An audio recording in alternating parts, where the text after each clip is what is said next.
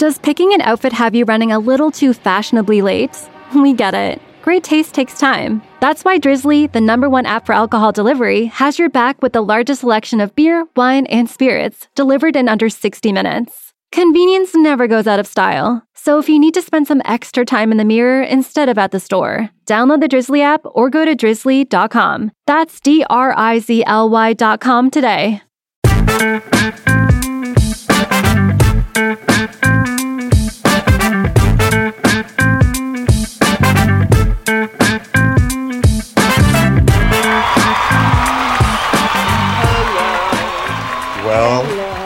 Well, you guys, listen, guys. This is an amazing day. Well, first of all, I'm gonna let you finish. Hello. Court and Amy. Hi. We're 50 today. If we were humans, we would have our AARP magazine in the mail, and they start sending you brochures for funeral plots when you turn 50. Did you get that? And wait, and discounts at hotels that you might never stay at. But exactly. This also marks our 2nd year anniversary. We are 2 years old. 2 years old. We're 50 years old. Wait a minute. 50 shows, right, 2 years old. Yes. 50 shows, 2 years old. Yeah. But the best part is... Hold for it. We are part of a new podcast network. We have a new podcast family. We have a new daddy. We and do. Mommy. Yay. We are now part of Pantheon Podcast Network, which is a network full of really smart music people. It's a music-based network and shows and all these great scripted shows, every kind of music. You want to find a subject, there's a show on this network. You got everything. It's there. Scripted, like everything. And then us. Us little losers. We're their minority hire. We filled a quota. We don't know how we ended up with these smart people, but here we are. And we're very excited because along with we are now in the same company with 2 of our favorite podcasts, which is the delicious Who Cares About the Rock and Roll Hall of Fame, which is literally hilarious and funny, and Rock's Back Pages. 2 podcasts that have been very supportive of us. From the beginning. From the beginning, and we are going to return the favor. But absolutely. No, we are just over the We also have to give out to a shout out. You know what? This is our 50th show. That's exactly who I was about to say. Jarrell. We have to give a shout out to Jarrell and his podcast. Well, it's above the... Behind the album cover. Yeah, listen. Ride or die, baby. He has supported our show. Please support his show. Please support Rock Back Pages. Listen, we are really excited to be part of Pantheon. We are now going to be recording this show. We're getting all new equipment. We're going to be recording a high-res audio. We're going to have more guests. We have a special guest on this show coming up in the second half hour, Bill Coleman of Peace Biscuit and now the Red Hot organization. We're going to talk about the new Red Hot album. And he now is the host of his own radio show on Sirius XM channel 312 on Andy Cohen's Kiki Lounge every Friday night from 10 p.m. to 1 a.m. Your summer is about to be fierce and music driven, and it repeats from 2 a.m. to 5 a.m. So Bill is about to have you all dancing and having you lit. This is the people we're rolling with now, people. Okay? These are the people we rolled with the best, and we're rolling better. Okay. And we really want to say thank you to Peter and Christian for really welcoming us to the Pantheon family.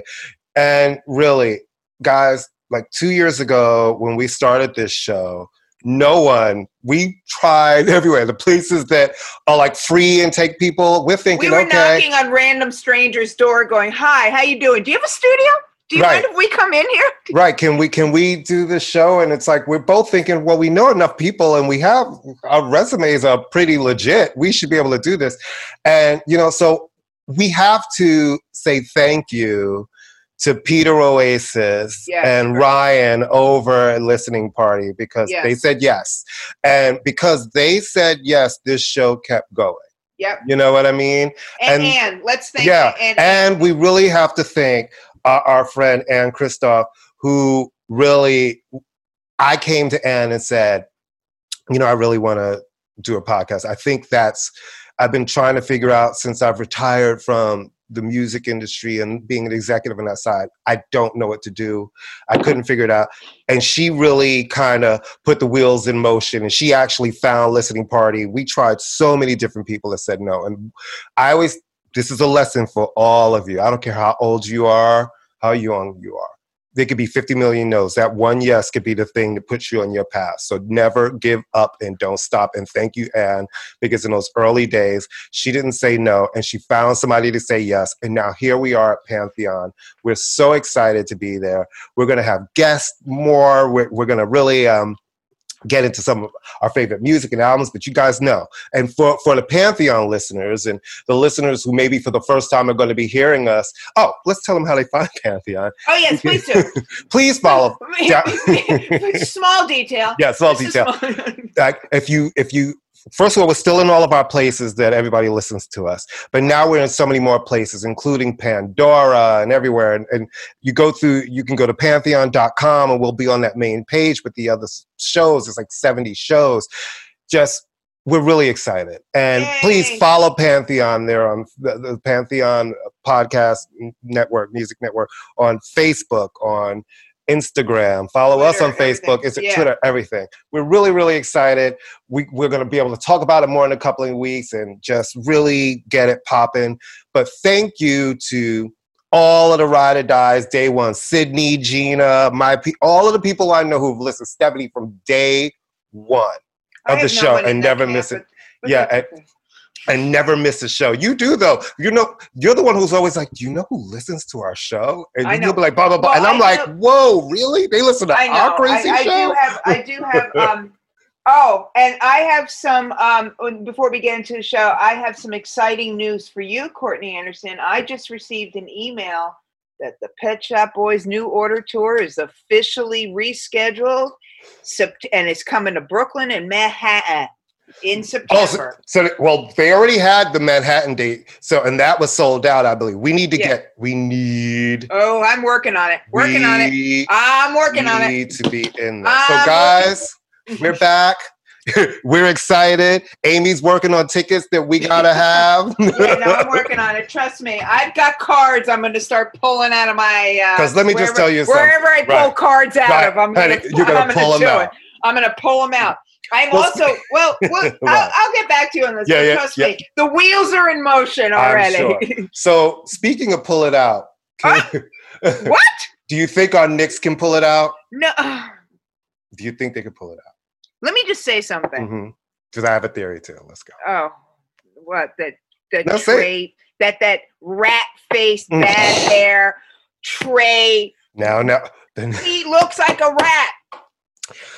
He moves like a bunny. He's amazing, but he looks like a rat, and I don't like the faces that he makes, and I don't like all his this, and he looks like a rat. Okay. So I was not going to start off the new show by saying that his face looks like a rat. He looks like but a rat. That is a very interesting approach. No, he looks like a rodent. To me, I'm not going to say he looks good. He's the enemy. Oh my God. He is the enemy. You know who he kind of, okay, here's the vibe I'm getting off of him. I'm getting a black or a biracial Danny Ainge vibe off of him. Think about that for a second. Okay. All right. Do I think they can pull it out? All I know is that Julius Randle, white courtesy phone. Come on, baby. Well, this is when we need you. Well, this is what I think. Sometimes for some of these guys who have never been in this moment, Derrick Rose has been in the moment. Phenomenal player. These other guys haven't been in the moment, and him having to carry this team the way he did, to me, this season is a win because what it did was no one at the beginning of the year, not one person thought the Knicks would be here. Not even James Dolan. They were the joke, right? Yeah. So what this did was, I believe, showed people that the Knicks are serious again. Mm-hmm. Basketball in Manhattan is serious again. So this offseason will be very important because the truth of the matter is the Knicks do not have all the pieces they need. No. RJ needs to step the fuck up. This is your second year. This is about to be your third year. You need to be able to shoot the ball. Watching them pass, and nobody's shooting and having open shots that they did not take in that game cost them that game. Right. And I'm sorry. I was going to say, everybody also has to stop being so impressed with the three-pointer. Because you're right there. And take, you know what I'm saying? You have to take the shot. You can't be looking to pass to Julius to take every shot. Take the shot. You're there to take the shot. I'm happy for the Nets because, you know what? I'm not a Nets fan, but I want basketball to continue deep into the playoffs. That energy in New York is good for the city. Mm-hmm. So that I'm not going to be like, I don't want to see them go far. And guess what? As much money as they paid and the way they stacked that team, y'all better go far in the playoffs. You better be in the finals. You need to win the whole thing. I know. Because we keep hearing about all these guys. They put you together. Coming home with the chip is the only acceptable answer at this point. Yeah, they're the poor man's Miami Heat, basically, at this point, when they got all those guys together. It's like Miami Heat with bad Basquiat imitation. Right. Pandering. I like Bullock, though. I like him. Who? Bullock. I like him. Oh, yeah. I do. I like him. No, I'm talking about the Nets with their pandering uniforms. Bullock, I got no problem. Oh, my God, but I can't even talk about you. I hate the Knick uniform. The Knick uniform. Well, anyway, we're going way off it. But I don't know if they can pull it off, but I exactly agree with you 100% that the point is that they weren't supposed to be here in the first place, that they're here is a fucking triumph, that they're playing, that New York City is excited by basketball again is a good thing. And that it's a good thing for New York. It's a good thing for my mental health. It's a good thing for the NBA because, as LeBron said, I'm paraphrasing, if the Knicks are good, it's good for the NBA. We are still a prestige team, even though we sucked up until 6 months ago. Madison Square Garden is called the Mecca. There have been amazing games in that place. Mm-hmm. We want to still have amazing games in that place. And what the Knicks showed this year is they have guys with heart, but they don't have all the talent that they need. They just don't. So I do feel there's some pieces that need to be moved in this offseason and some things that they know that they need to bring in. And RJ has to get better. He just All right. What do you want to shift over to? Well, let's talk about what's happening with Naomi and the French Open. It's like, what do you think? All right, I'm very torn on this, and then we'll get into we'll get a little more musical. But this is something that's important. All right, I'm very torn on this. On one hand, part of her contractual, she has a job. Okay, her job for whatever this is just. She is a professional athlete. Part of her job responsibility. I think they're ridiculous. These press conferences. I think that they serve no real purpose in a lot of ways. All this stuff could be done on the court, at least for her. This is not like Michael, she could do the interview on the court. But that's part of the gig. That's what she signed up for. She gets paid and earns a tremendous amount of money. She's unbelievably talented. So that is part of the job. She is dealing with real issues, real mental health issues. She is a kid. She is a kid who sort of came out of nowhere and took over the world. And got famous very fast. And we saw with that first that U.S. Open championship when she beat Serena, and everyone was rooting for Serena and booing, and she's crying. You could see how intense this is for her. All right, so my feeling is she should not have announced it on social media. She should have behind the scenes had a conversation with the organizers of the French Open, because for this to be played out on social media just takes a bad situation and makes it worse. It should have all been done. None of us should have known about it. It should have been her people going to them going, look, I'm having an episode. I'm having a hard time. Is there any way we could do this? And I think, so I see both sides. I understand why they're saying, hey, my friend, you have signed up for this as part of the gig. But I also understand why she needs to walk away. But I think they should have negotiated this before she started playing. Well, I think her agents failed her a little bit, but here's the thing. I'm not going to blame her for putting that post because she's telling you I'm in distress. And when you're in a place operating from distress, you don't make the decision in a way that maybe you would when you're in a different state of mind, right? So her second statement really explained it more, and I felt for her. Now, the what I didn't like was the way it was handled on the side of the French Tennis Federation. They said they reached out to her after the first post and that neither her nor her people reached back out to them. I didn't think coming together and threatening her was a good way to handle that. I just did not think that was a go. Like these athletes are human beings.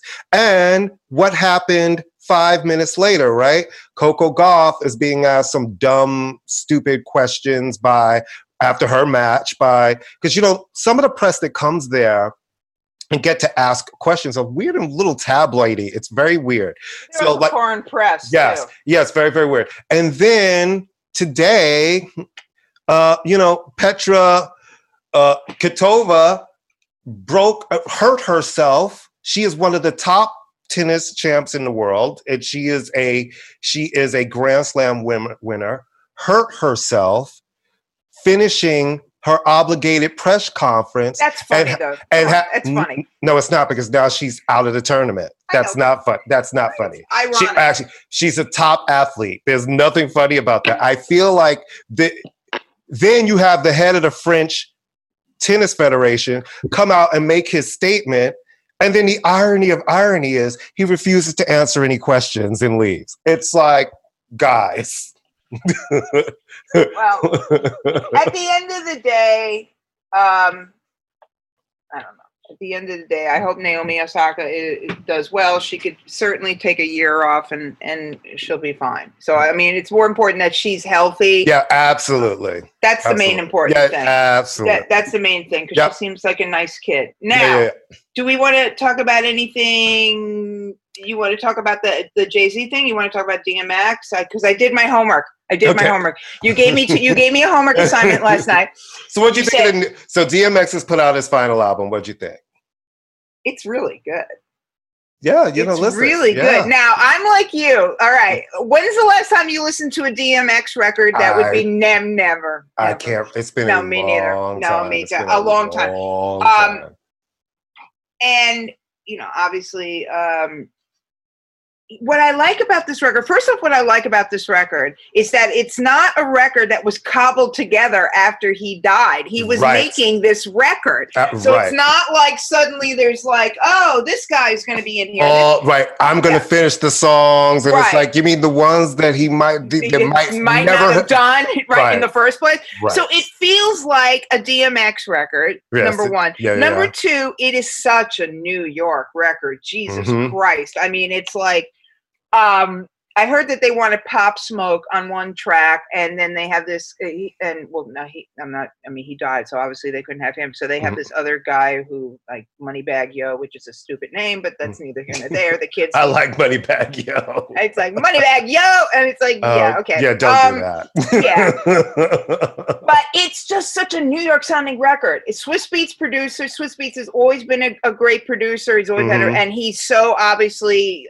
And the love between them. No, that's what I'm saying. Linked together. They have real history. They have emotional history. They have professional history. I mean, he really is. So basically, isn't it that Swiss did his first album and his last? Is that how this ends up bookending? Yeah, and it's also just those New York voices. I mean, the Locks. Jesus Christ, that is a Jadakiss. You hear that and you're like, that's Jadakiss. I know who that is. The Jay-Z and the Nas track is really good, because the Jay-Z and Nas track, they have a track, on the Khaled record, which is just garbage. I mean, it's a garbage track that Jay-Z. I don't get, like, we could have a whole show where I just go through where I just do not understand why everybody acts like those songs are great when he puts them out, and I'm like, we don't love horrible, these. But we love the people that are on his songs. We don't love those songs. Stop acting like you love them. Well, and the thing is that obviously when Jay and Nas get together, especially with the history, like that's what always, I'm saying. Even though they're best friends now, it's still an event. It's still an event. Well, it's the elder statesmen. Right. It's the two that people really hold in a very high regard. Right. Who still have something to say. Who still sound good when they have something to say. Who still sounds good and still irrelevant, and are both still capable of knocking out a hit if they wanted to. Yeah, yep. They both. But the song. Listen, Nas just won his first rap album of the year. He just won that. Right. You know what I mean? This year. The Jay Nas DMX track, which is called, oh my God, what is it called? It's just Bath Salts. Bath Salts. Somewhat dated drug reference, but that's neither here. I don't think the kids are doing bath salts anymore. I think they've moved on to another brain melting drug. No, because here's the thing: once it's there, no, they still do all that. Crazy. Are they still doing the K2? Bless their hearts. They're still doing that crazy. But anyway, it's a really good song. But the album, I said the album is it would have worked if he was still alive. It makes it more poignant. Pitchfork didn't really like it, but you know. Oh, well, there you go. But it's like, which is like, oh well. Yeah,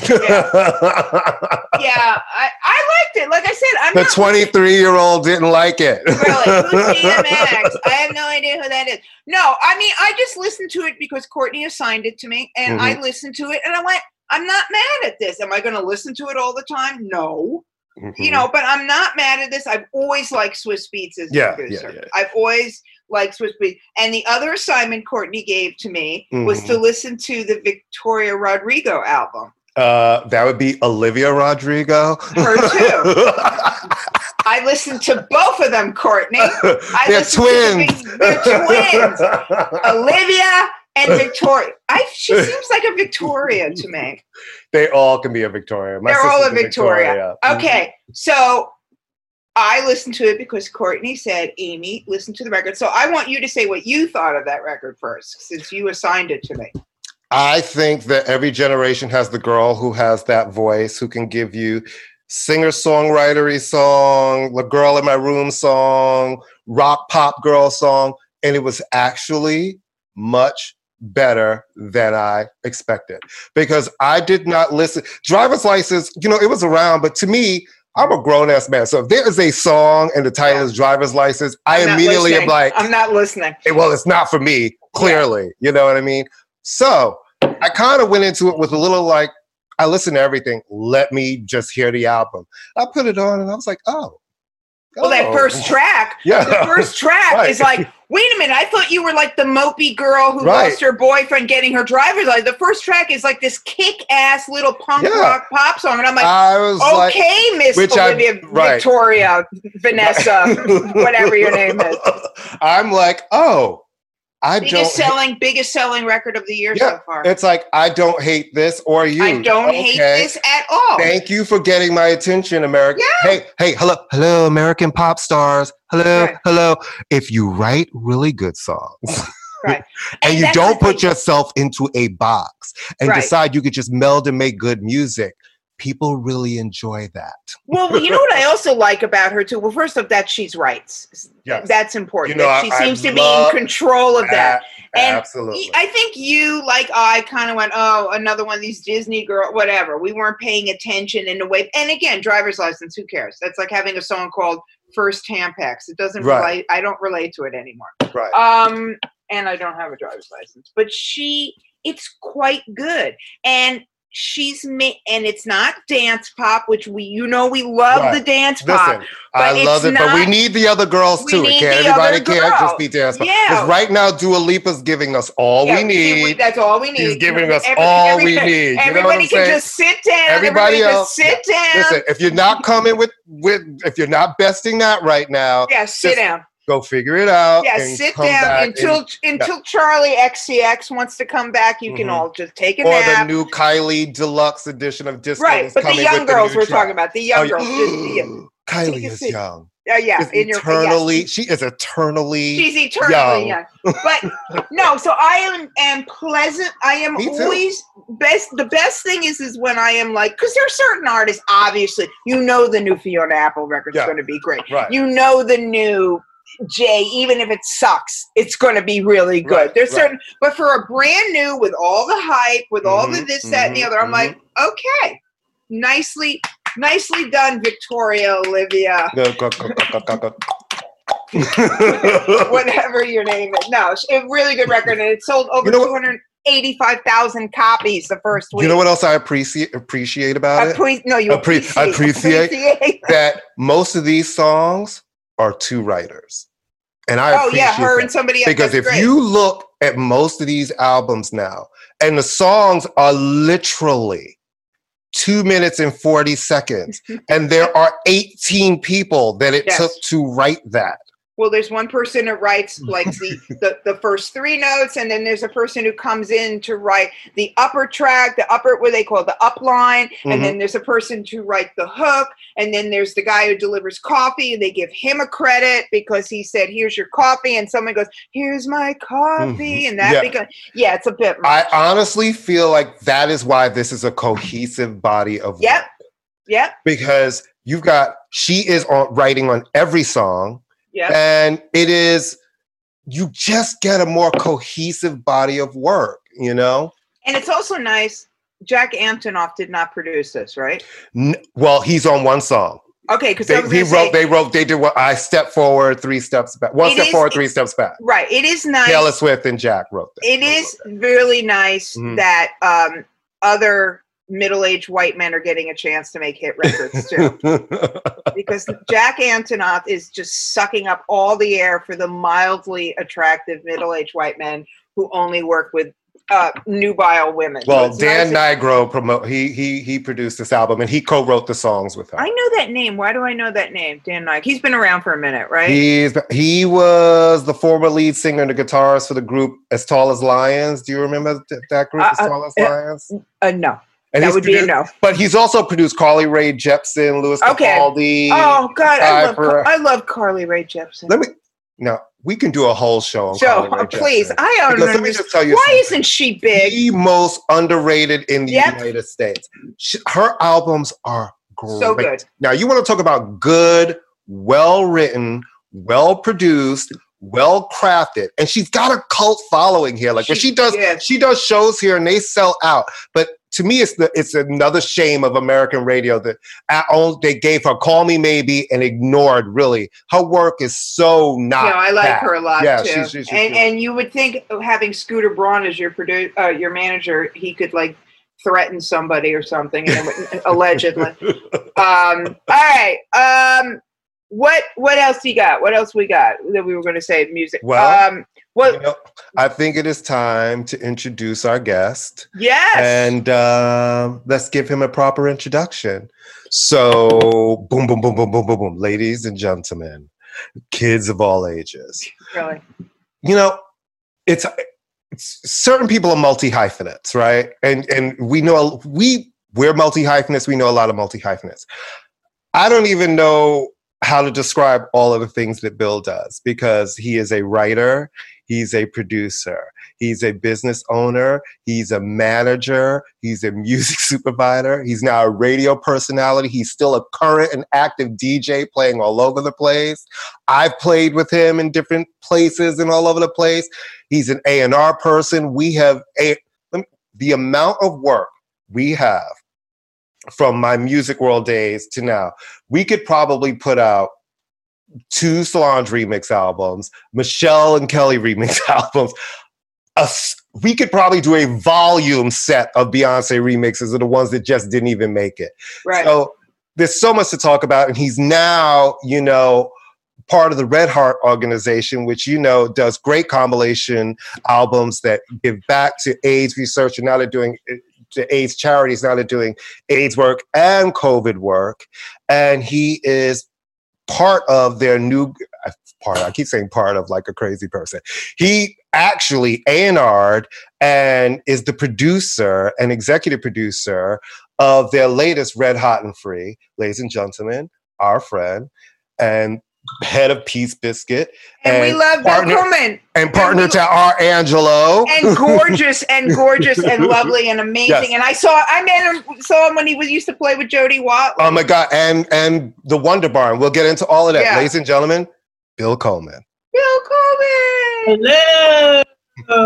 What a coincidence, Bill. We were just talking about it. Isn't that amazing how the world works like that? It's so New York. Oh my God. So New York. The synchronicity of it all. New York City. You talk about somebody, they appear. That's how it's supposed to happen. Especially after the pandemic too, and you're just like, oh, good, you're alive. Thank you. Thank you so some much. Of these bitches could stay disappeared. It's okay. Right. And then there's I don't need to see every one of y'all. No, I just second. need to see the people. Do you owe me money? And do I care about you? And then you can just be like, good, you're not dead. Keep it moving. All right. So, Mr. Coleman. Yes, dear.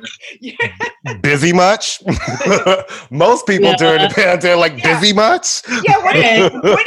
How's your sourdough bread company going there, Bill? Because that seems to be the only fucking thing you haven't done. Right. Everybody else is falling apart during the pandemic. He's like, I've got a radio show. Right.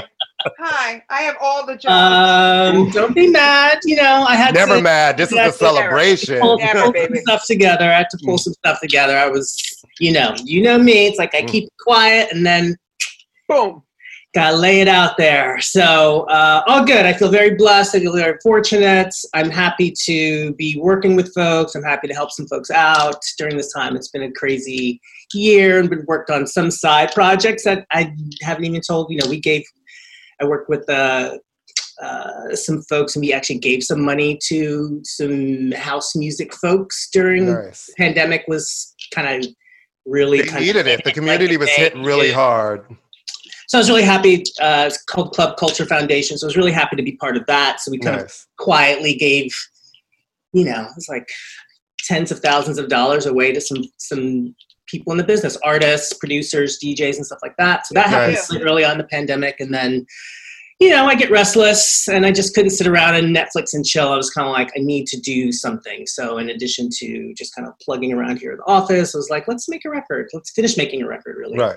So I was really happy to kind of work on Red Hot and Free and call people up and, pulled some favors and did a lot of whining to some people. Can I just say, I love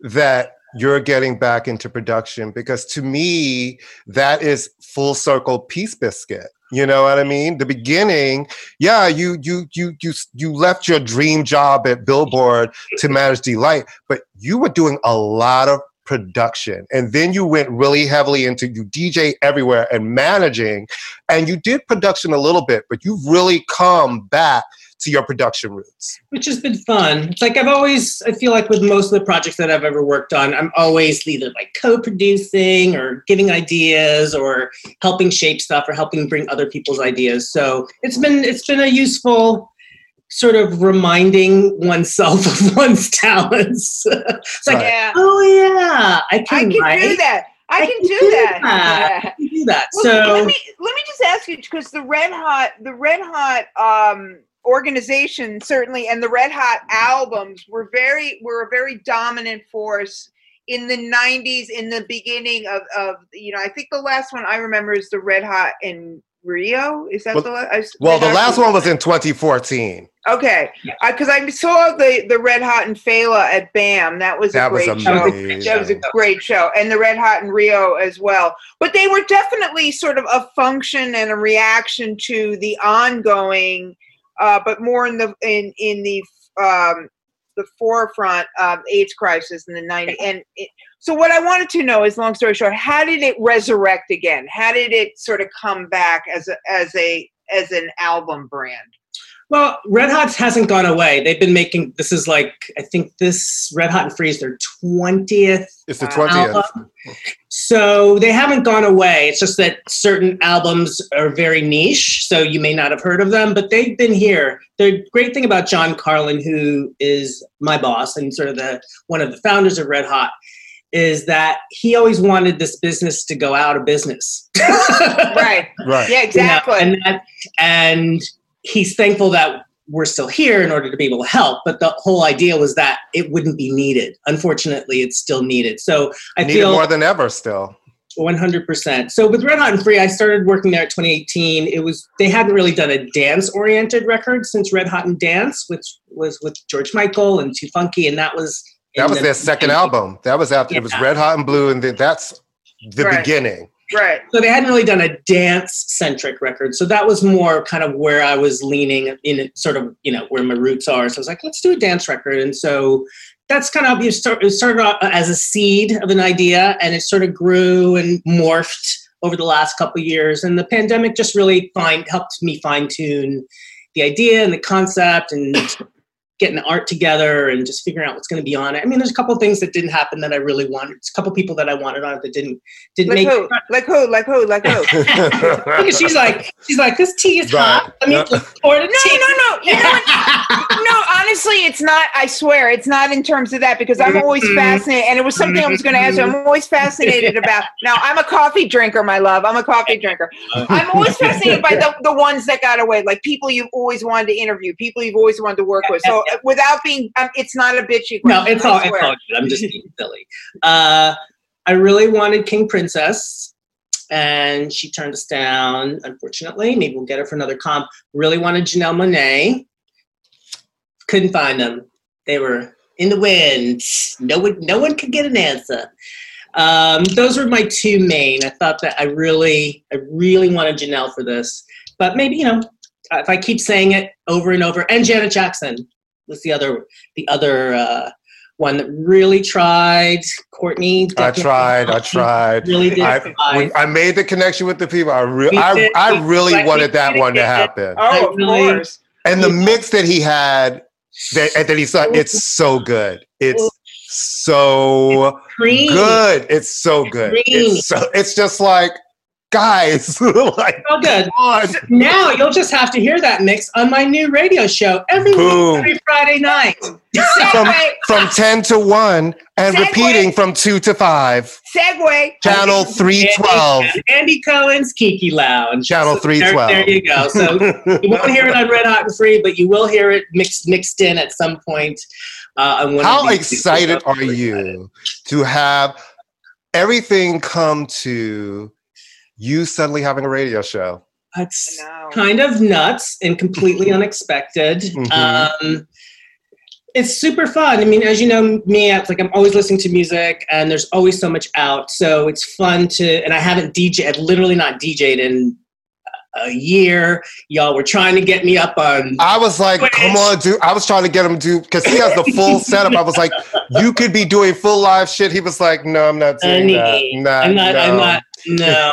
He was like, no. I'll let y'all do that. So it's very new. So hopefully folks will like it. And I'm trying to mix it up. You're not going to please everybody. And I'm not trying to, it's not all deep house. It's not all pop house. Just trying to mix things up and give a few exclusives and some things like that. So I'm just saying, it's super exciting. Is it always going to stay in a dance vein, or are you going to have your nights where you'll have an alternative night and you just do all alternative? Well, part of my conversations with the producer were that I really wanted to contribute an hour to the daytime set, because I'm doing Friday nights, so it needs to be more dance and stuff like that. But absolutely, I was like, I want to do 70s AM radio theme, or that. And so every month I'm given an hour. Nice. To do something separate from dance that will run during sort of the daytime. Well, I mean, I think that's always been I was telling Courtney, one of the things that makes me excited about my friends and people I know, I'm always excited when I know people who have big ears, literally and figuratively. And I think one of the things that's great, Courtney's like that. I hope I'm like that, though I have my shit I won't listen to. And I've never, as long as I've known you, I am never less than amazed at you like that? You listen to that? You know that one? So that, if you're bringing that to your radio show, I'm hoping that that's one of the things, because that if you can guide people to listen, it's like if you build it, they will come. I'm going to tell you right now what's going to happen. We've been encouraged to play things that people don't know. Oh, So, good. I've been encouraged, but you also know that doesn't always work. So you have to, there has to be a balance. So I would love to just be like, I'm just going to play 3 hours, the thing nobody knows. Right. And like, it's going to be crickets. So and then they're going to be like, no one's listening. Right. And no one's listening. And you've And here's the latest, and here's the last Can record. And I will play it and I'll be back in an hour. I am going to tell you what's going to end up happening for you though. That your daytime hours are going to get expanded, because the thing about you, and when you step outside of dance and you start playing the kind of, like, people do not realize when you say that, the vast amount of knowledge you have and where it's going to come. Well, that's the real fun part for me. So I've already done my first hour one. My first hour one, I literally just finished it last night. Nice. I'm super excited about it. And it's, you know me well. It's like, it's 90s girl power pop is going to be my first one. So we got Free Summer and Cole and Liz Phair and Imani Coppola. That's the first one. So that's what I mean by like we're being encouraged to kind of play other things. But that's great. That's a fun daytime mix. And let me just tell you something. That is going to be the one, because the dance is always going to be fierce. When mark my words, that's going to be the one. That's going to be the one. That's going to be the one. Nothing's ever given. No, it's not. But we didn't know this is coming. So you also have to manifest, right? You have to like the fact that we're so happy you're here. This is our 50th show. This is our thank you, and this is our 2nd anniversary. Isn't that crazy? Congratulations. Like a moment for you guys. Stick-to-itiveness. You guys stuck to it through the pandemic. Yeah. Y'all always got a lot to say. So not even a pandemic can shut y'all up. Nope. Not at all. It made it worse, in fact. We were so happy to have the masks off. We just wanted the fucking We were like, there's something. Listen, we went through shit audio, sound like we're still working. We're getting new equipment. But we were like, we're gonna keep going. And here we are 2 years later, fully gagged, like we're on a new network and sky's the limit. That's how I see it. Yeah, growth. I'm sorry. I just wanted to bring it back real quick to the Red Hot record. If you could just talk about who's on it. I'd just be curious. Oh, yeah. So Red Hot and Free, which comes out July 2nd, has... Who's on it? It has JD Samson and her new group called Crickets. And it has Sam Sparrow. It has Ali X. It has Alternate. It has Billy Porter. It has Titus Burgess, Amanda Lepore. Oh, wow.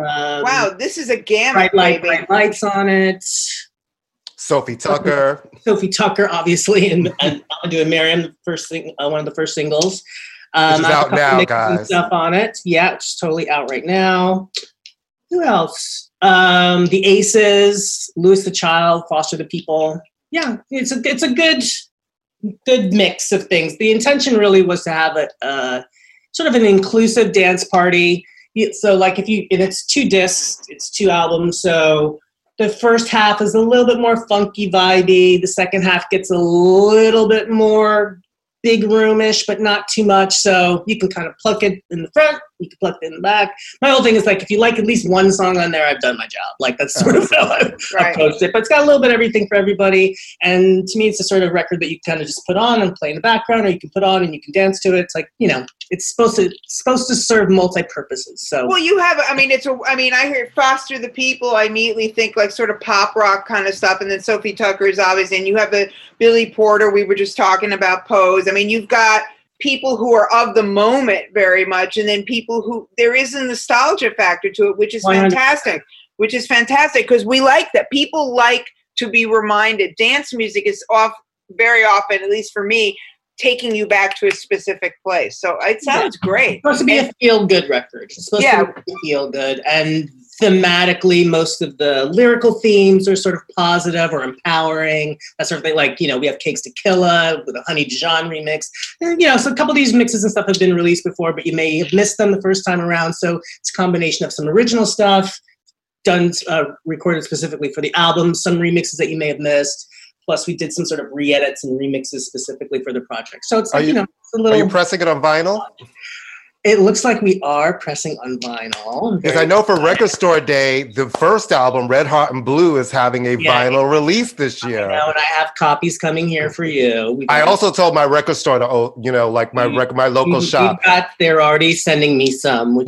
I told them to order it for the Store for People. I think it was, to me, I had to explain to them, because he showed me the list of, he said, is there anything that you feel like I should just have here for Record Store Day? And that was one of the ones. And I told him the significance of that record, why it was important. It's the first of its kind. And the songs. And I was like, you need to have this. People will buy this. It was one of the first, if not the first charity album. Yeah, It was. It definitely was. And all those songs stand up. I mean, they all stand up. Netta, I Got You Under My Skin is still, listen, that is still my don't get me. And how about Sinead? You do. Sinead's book is. I'm ready to read it. No, I know that, and that's your good Judy. That's your good Judy, and she's the one who's got some shit to say that I'm very, very interested. Documentary that's being worked on, and I was just interviewed for it last week. There's a really great review of that book, actually. I think in the Times today, and it says something. I mean, not to go. But it reminds you that, she was saying things that were absolutely right, and that when women talk about mental illness, is seen as weakness, and when men come clean about their mental illness, it's strength. And she was completely. It's so. The impact she had. I mean, the impact it's to this day. Yeah. I mean, to this day, every time a pretty girl is willing to make themselves super tough like that, that's Sinead.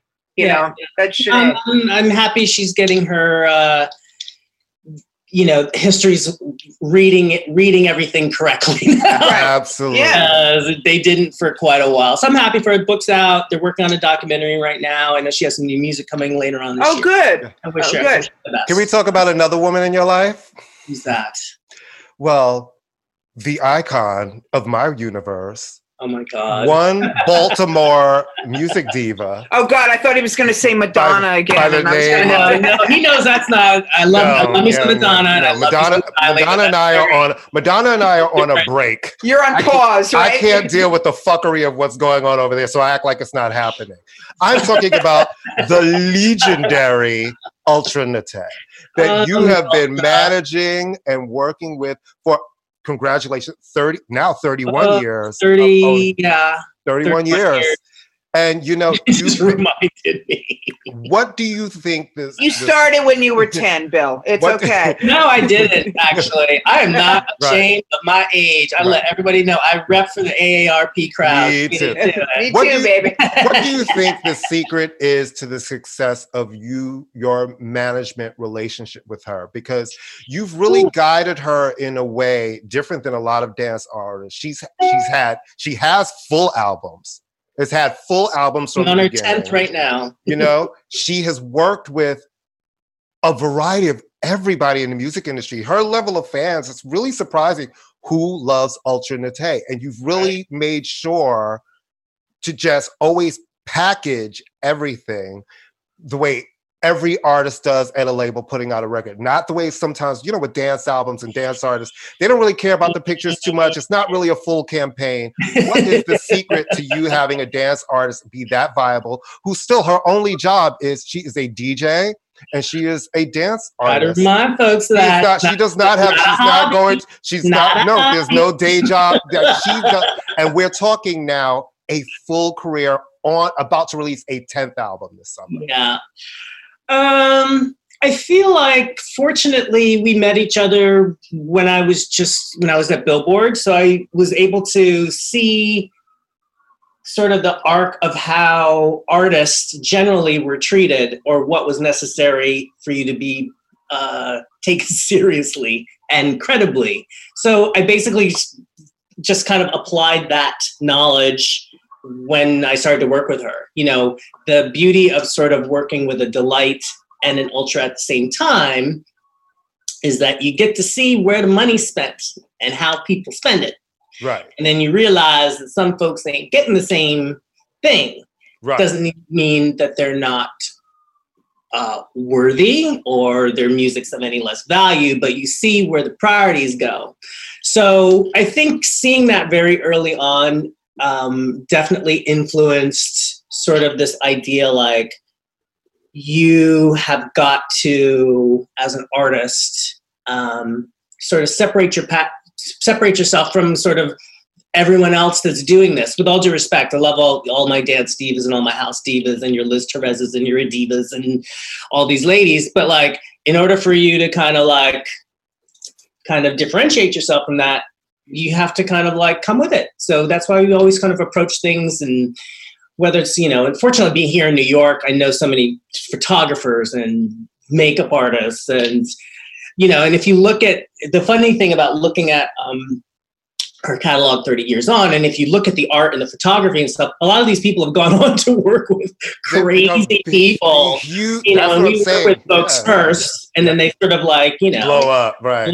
Just kind of gone on. Well, they're super talented, so it's at some point they're gonna find their thing. So I feel like it's if you look at her catalog from that perspective, additionally from music as well, but if you look at it almost from an artistic perspective, you can also see a little bit of a thread of New York from that art, hair, makeup sort of thing too, because people have they've all kind of gone on and done kind of it's almost like everybody went to college together. They all met at the same campus and then moved their way up. And that's when I look at, your Instagram and your Facebook stuff, or just knowing you start seeing, the same names, whether we were actually doing it, in right. As deep as New York is a very small town in a lot of ways. It is. Especially the creative community. The creative community. It really is. So it's like, oh yeah, that photographer. Oh yeah, that person. I ran into them. You just run into people all the time. No, it's cool. I mean, also we were all young. So yeah, it was fun. Like mid-20s. So it wasn't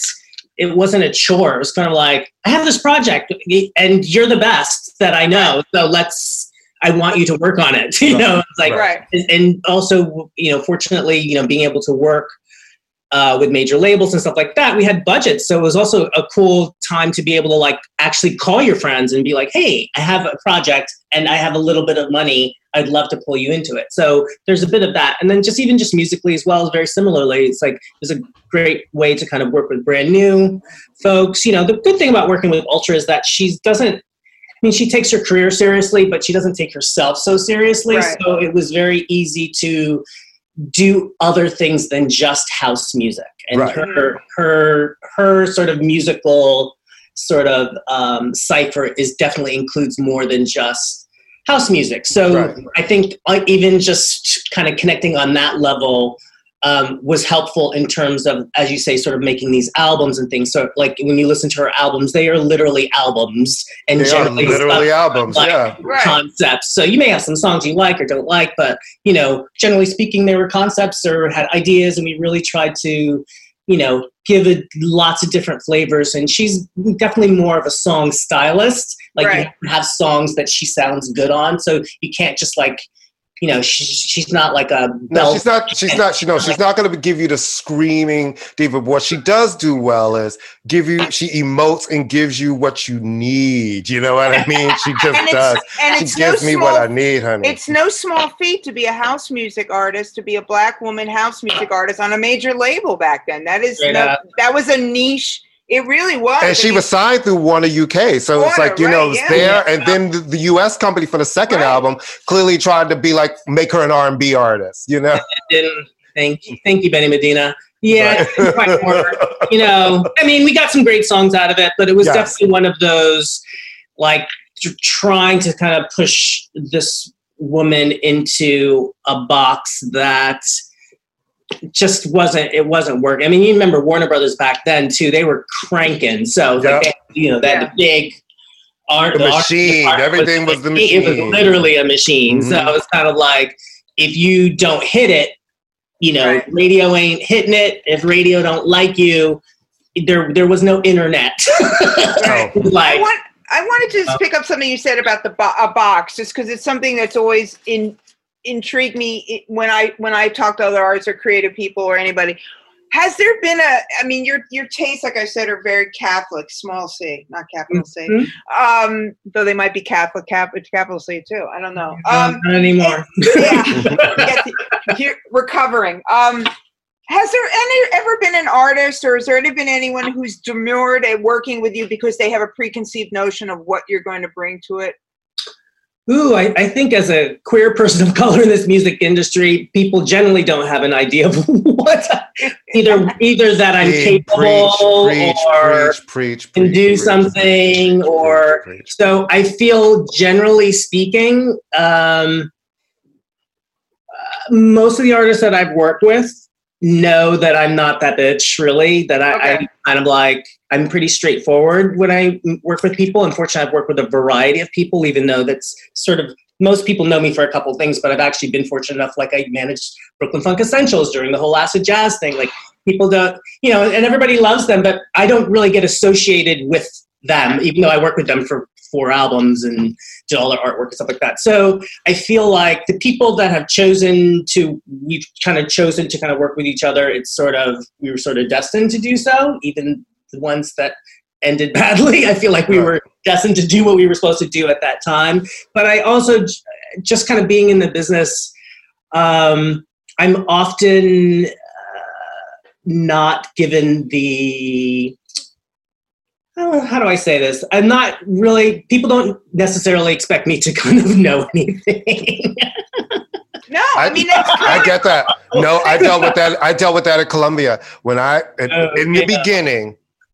Being black and gay, and I was always out in myself, it was almost like I had to speak louder to be like, I actually know what I'm talking about. Well, I actually go out more than you people here. I know what people are listening to and what you guys are looking at analytics on a piece of paper. I'm telling you, I know what is happening. But also the assumption that because you are, that you only listen to this because you are that. Well, that you only listen to, you can only do dance music because you are this. You only listen to alt rock because you are this, The irony of all that is that my career, I reviewed all the singles in the magazine, except for country. So the irony is that you all used to send me all of your music and want me to write about it. Right. Or good things, or, it's like, I have a plaque for Sinead O'Connor and B-52s because I wrote about those records before any of y'all did. Like it was one of the first people. But like I said, it's easier. So once the billboard went away, it was much easier for people to sort of slot you into the sort of the dance box, which I'm happy to be in. It's all good. But they all of a sudden forget, like, oh yeah, this is the person that we were all pitching Chris Isaak records too, and the replacements and things like that. Like, you cared about my opinion then, but now that, once the marquee is gone, or, the picture in the magazine's gone, all of a sudden people forgot that they cared about my opinion on these things. So that's what I mean by it's like, oh, wow, okay, all right, well. Okay. 6 months ago, you guys were all asking me to, highlight this, rock record but now all of a sudden, because I don't have a business card that says Billboard on it, you don't think I know anything about rock music. No, I don't know anything about it. Well, you and Neil Tennant are goals for all writers, because, he's former pops or smash hits, and so you're writer goals, you can become a star from starting from the lowly, I want to rewind something. Hold on. In terms of writing, just hold on a second. I did actually, when you talk about having to tap back into your skills, I recently actually had to start writing again as well. Nice. I just wrote the liner notes for a new Shep Pettibone compilation, which is coming out in August. Nice. And I hadn't kind of done any deep writing or researching in a long time. So that was also like, talk about dusting off skills. I was like, oh my God, I haven't done this. You're like, what? You're like, what did I say? It's all coming full circle. And speaking about full circle. Yes. I want to talk about the fact that you music supervised 2 movies that really kind of symbolize a time in New York City and are considered like New York City classic films, Party Girl and Party Monster. No. Marry that. Just saying. I'm so happy that they're cult films. Everybody loves them now. But no one went to go see them. When but except like a lot of films like that, they home video and cable gave them a new life. And now those films mean something to a lot of people, and especially Party Girl. Mm-hmm. I saw Party Girl. Everybody loves Party Girl. Literally 5 times in the movies. I've never seen it. People quote me dialogue. Everyone. How have you never seen Party Girl? Okay, I'm going to curse you out in a minute. Let me just say. Maybe I have. I don't know. I don't remember. I really don't remember. No. You stop talking. I cannot believe you just said that.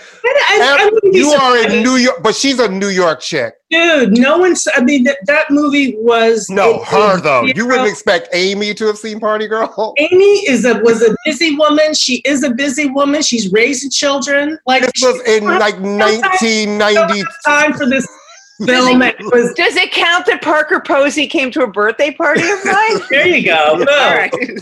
I'm sorry. This is why this show's a mess, because we go on a tangent. Party Girl. No. So how did you end up with Party Girl? Because to me that is a I hope you know soundtrack. that I'm just going to go crawl into a hole and die. I hope you're happy. No, what you're going to do is get online and you're going to watch Party Girl this weekend.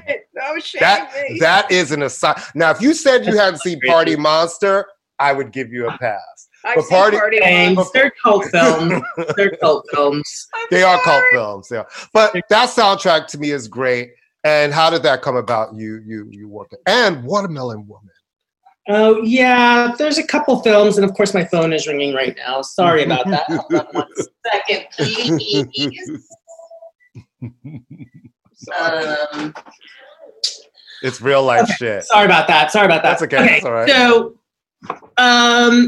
my music supervisor career was very happenstance. It's sort of like it's similar to what we were discussing before, like friends that know friends were working on their very first film. And a lot of the scenes were about club scenes and dance music. There was a DJ in it, and my friend knew one of the producers and co-writers, and they were looking for somebody to help with the music and recommended me. And it was one of those cases of like, oh, I read the script. I'm like, I just knew what songs to put in. It just made sense. Like I could read it and be like, this would go cool here. This would go there, cool there. And I just had to get a crash course in music supervising and did a lot of begging. Fortunately, again, just, this is so 360. It's about relationship and who you know, and people were willing to help me. And, right. I mean, if you watch the movie, there's like Run DMC's in there, Dawn Penn, there's like some big records in there. Yeah, that's the thing. We got for like $5. That's why when I ask you, because you look back at that time in New York and the music that's in those films, it's just kind of like clearing shit now. Right now, people would be pulling their hair out trying to clear a third of those songs. There's no way they could get some of those songs for the budget that we had. I mean, we literally had like $5. So I feel fortunate that, films like that, Party Monster, All Over Me, right? Brother to Brother. I love Brother Watermelon Woman. Yeah. Like these are such crazy, to me, it's funny now because at the time, like those films did not do well at all. Right. But like now they're all at the festivals and playing at them, and their theme is seminal works. Like right. Okay. I mean, I just love that. I love that they have had a life past their original sort of releases, and that people still find some value and love in them, and I, in terms of the music specifically, I felt like I did my thing. And then when I watch them now, I feel very like, okay, this is not embarrassing. Party Girl music still sounds hot. Party Monster music still sounds hot. Right. All Over Me music still sounds hot. I feel good in that sort of like, okay, this is good. This is good. I'm not embarrassed by these soundtracks. I feel like we did good work when we were in that zone in the 90s. So as we try to like wrap this up, what's next for Peace Biscuit? Sleep. No, here's the thing. You don't have time for sleep. No, I know. You don't even have time for sleep anymore. You have to explain to me the derivation of that name. Of Peace Biscuit? That's so funny. People rarely ask me that, but it doesn't necessarily mean anything specific, but I was inspired. I used to live on the Lower East Side. And remember ABC No Rio? Yeah. Yes. Punk club. And at the time, I was thinking about leaving Billboard. I needed to kind of figure out sort of a name for my company and stuff. And I'd been doing remixes and stuff at that point. And I used to love the name of this group, not necessarily their music, but you remember a group called Electric Love Muffin? Yeah. Yes. So it's sort of there's two groups, and there's a punk group's name that I really liked a lot. That's so funny that no one's ever asked me this one. See, did I make up for the fact that I didn't say party fucking girl? That's so funny. Jesus.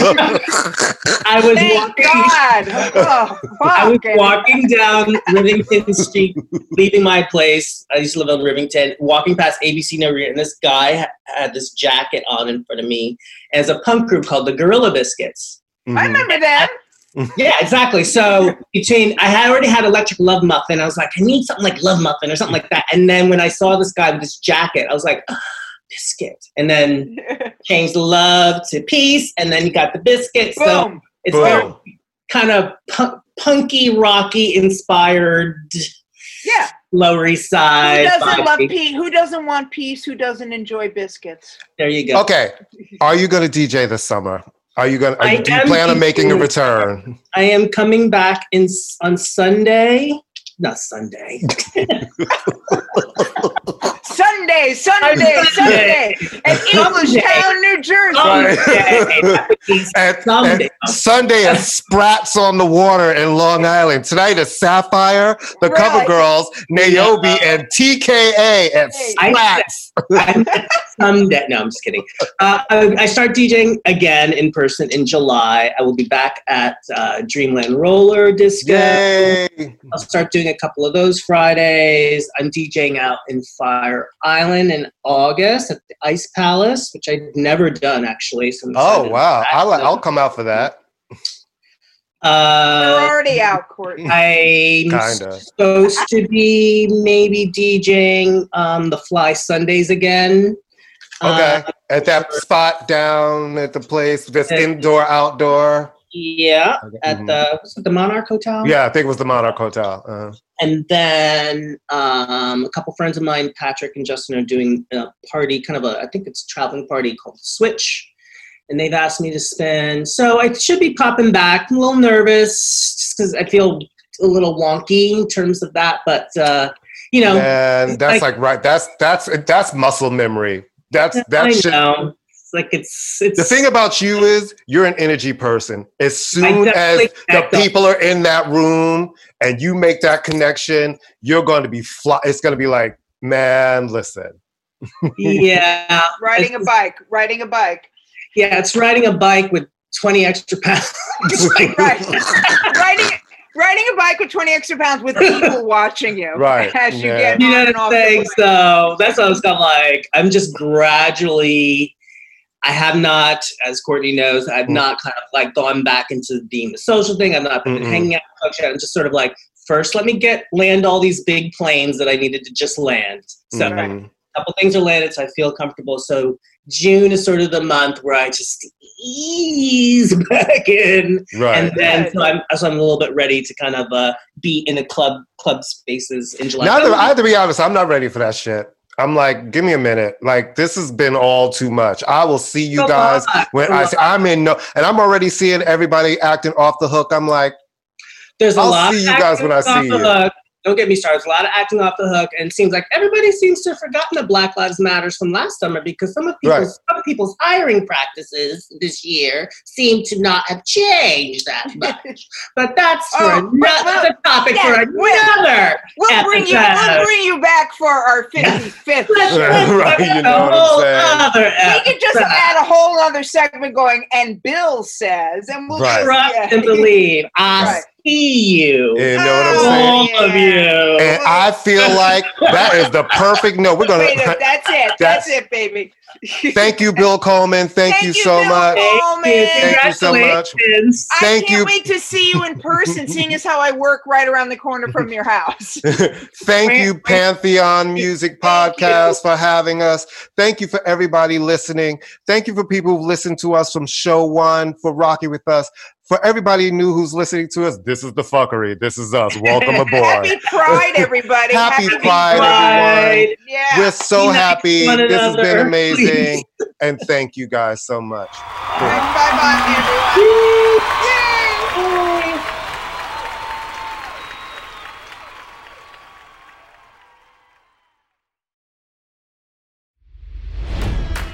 It's NFL draft season, and that means it's time to start thinking about fantasy football.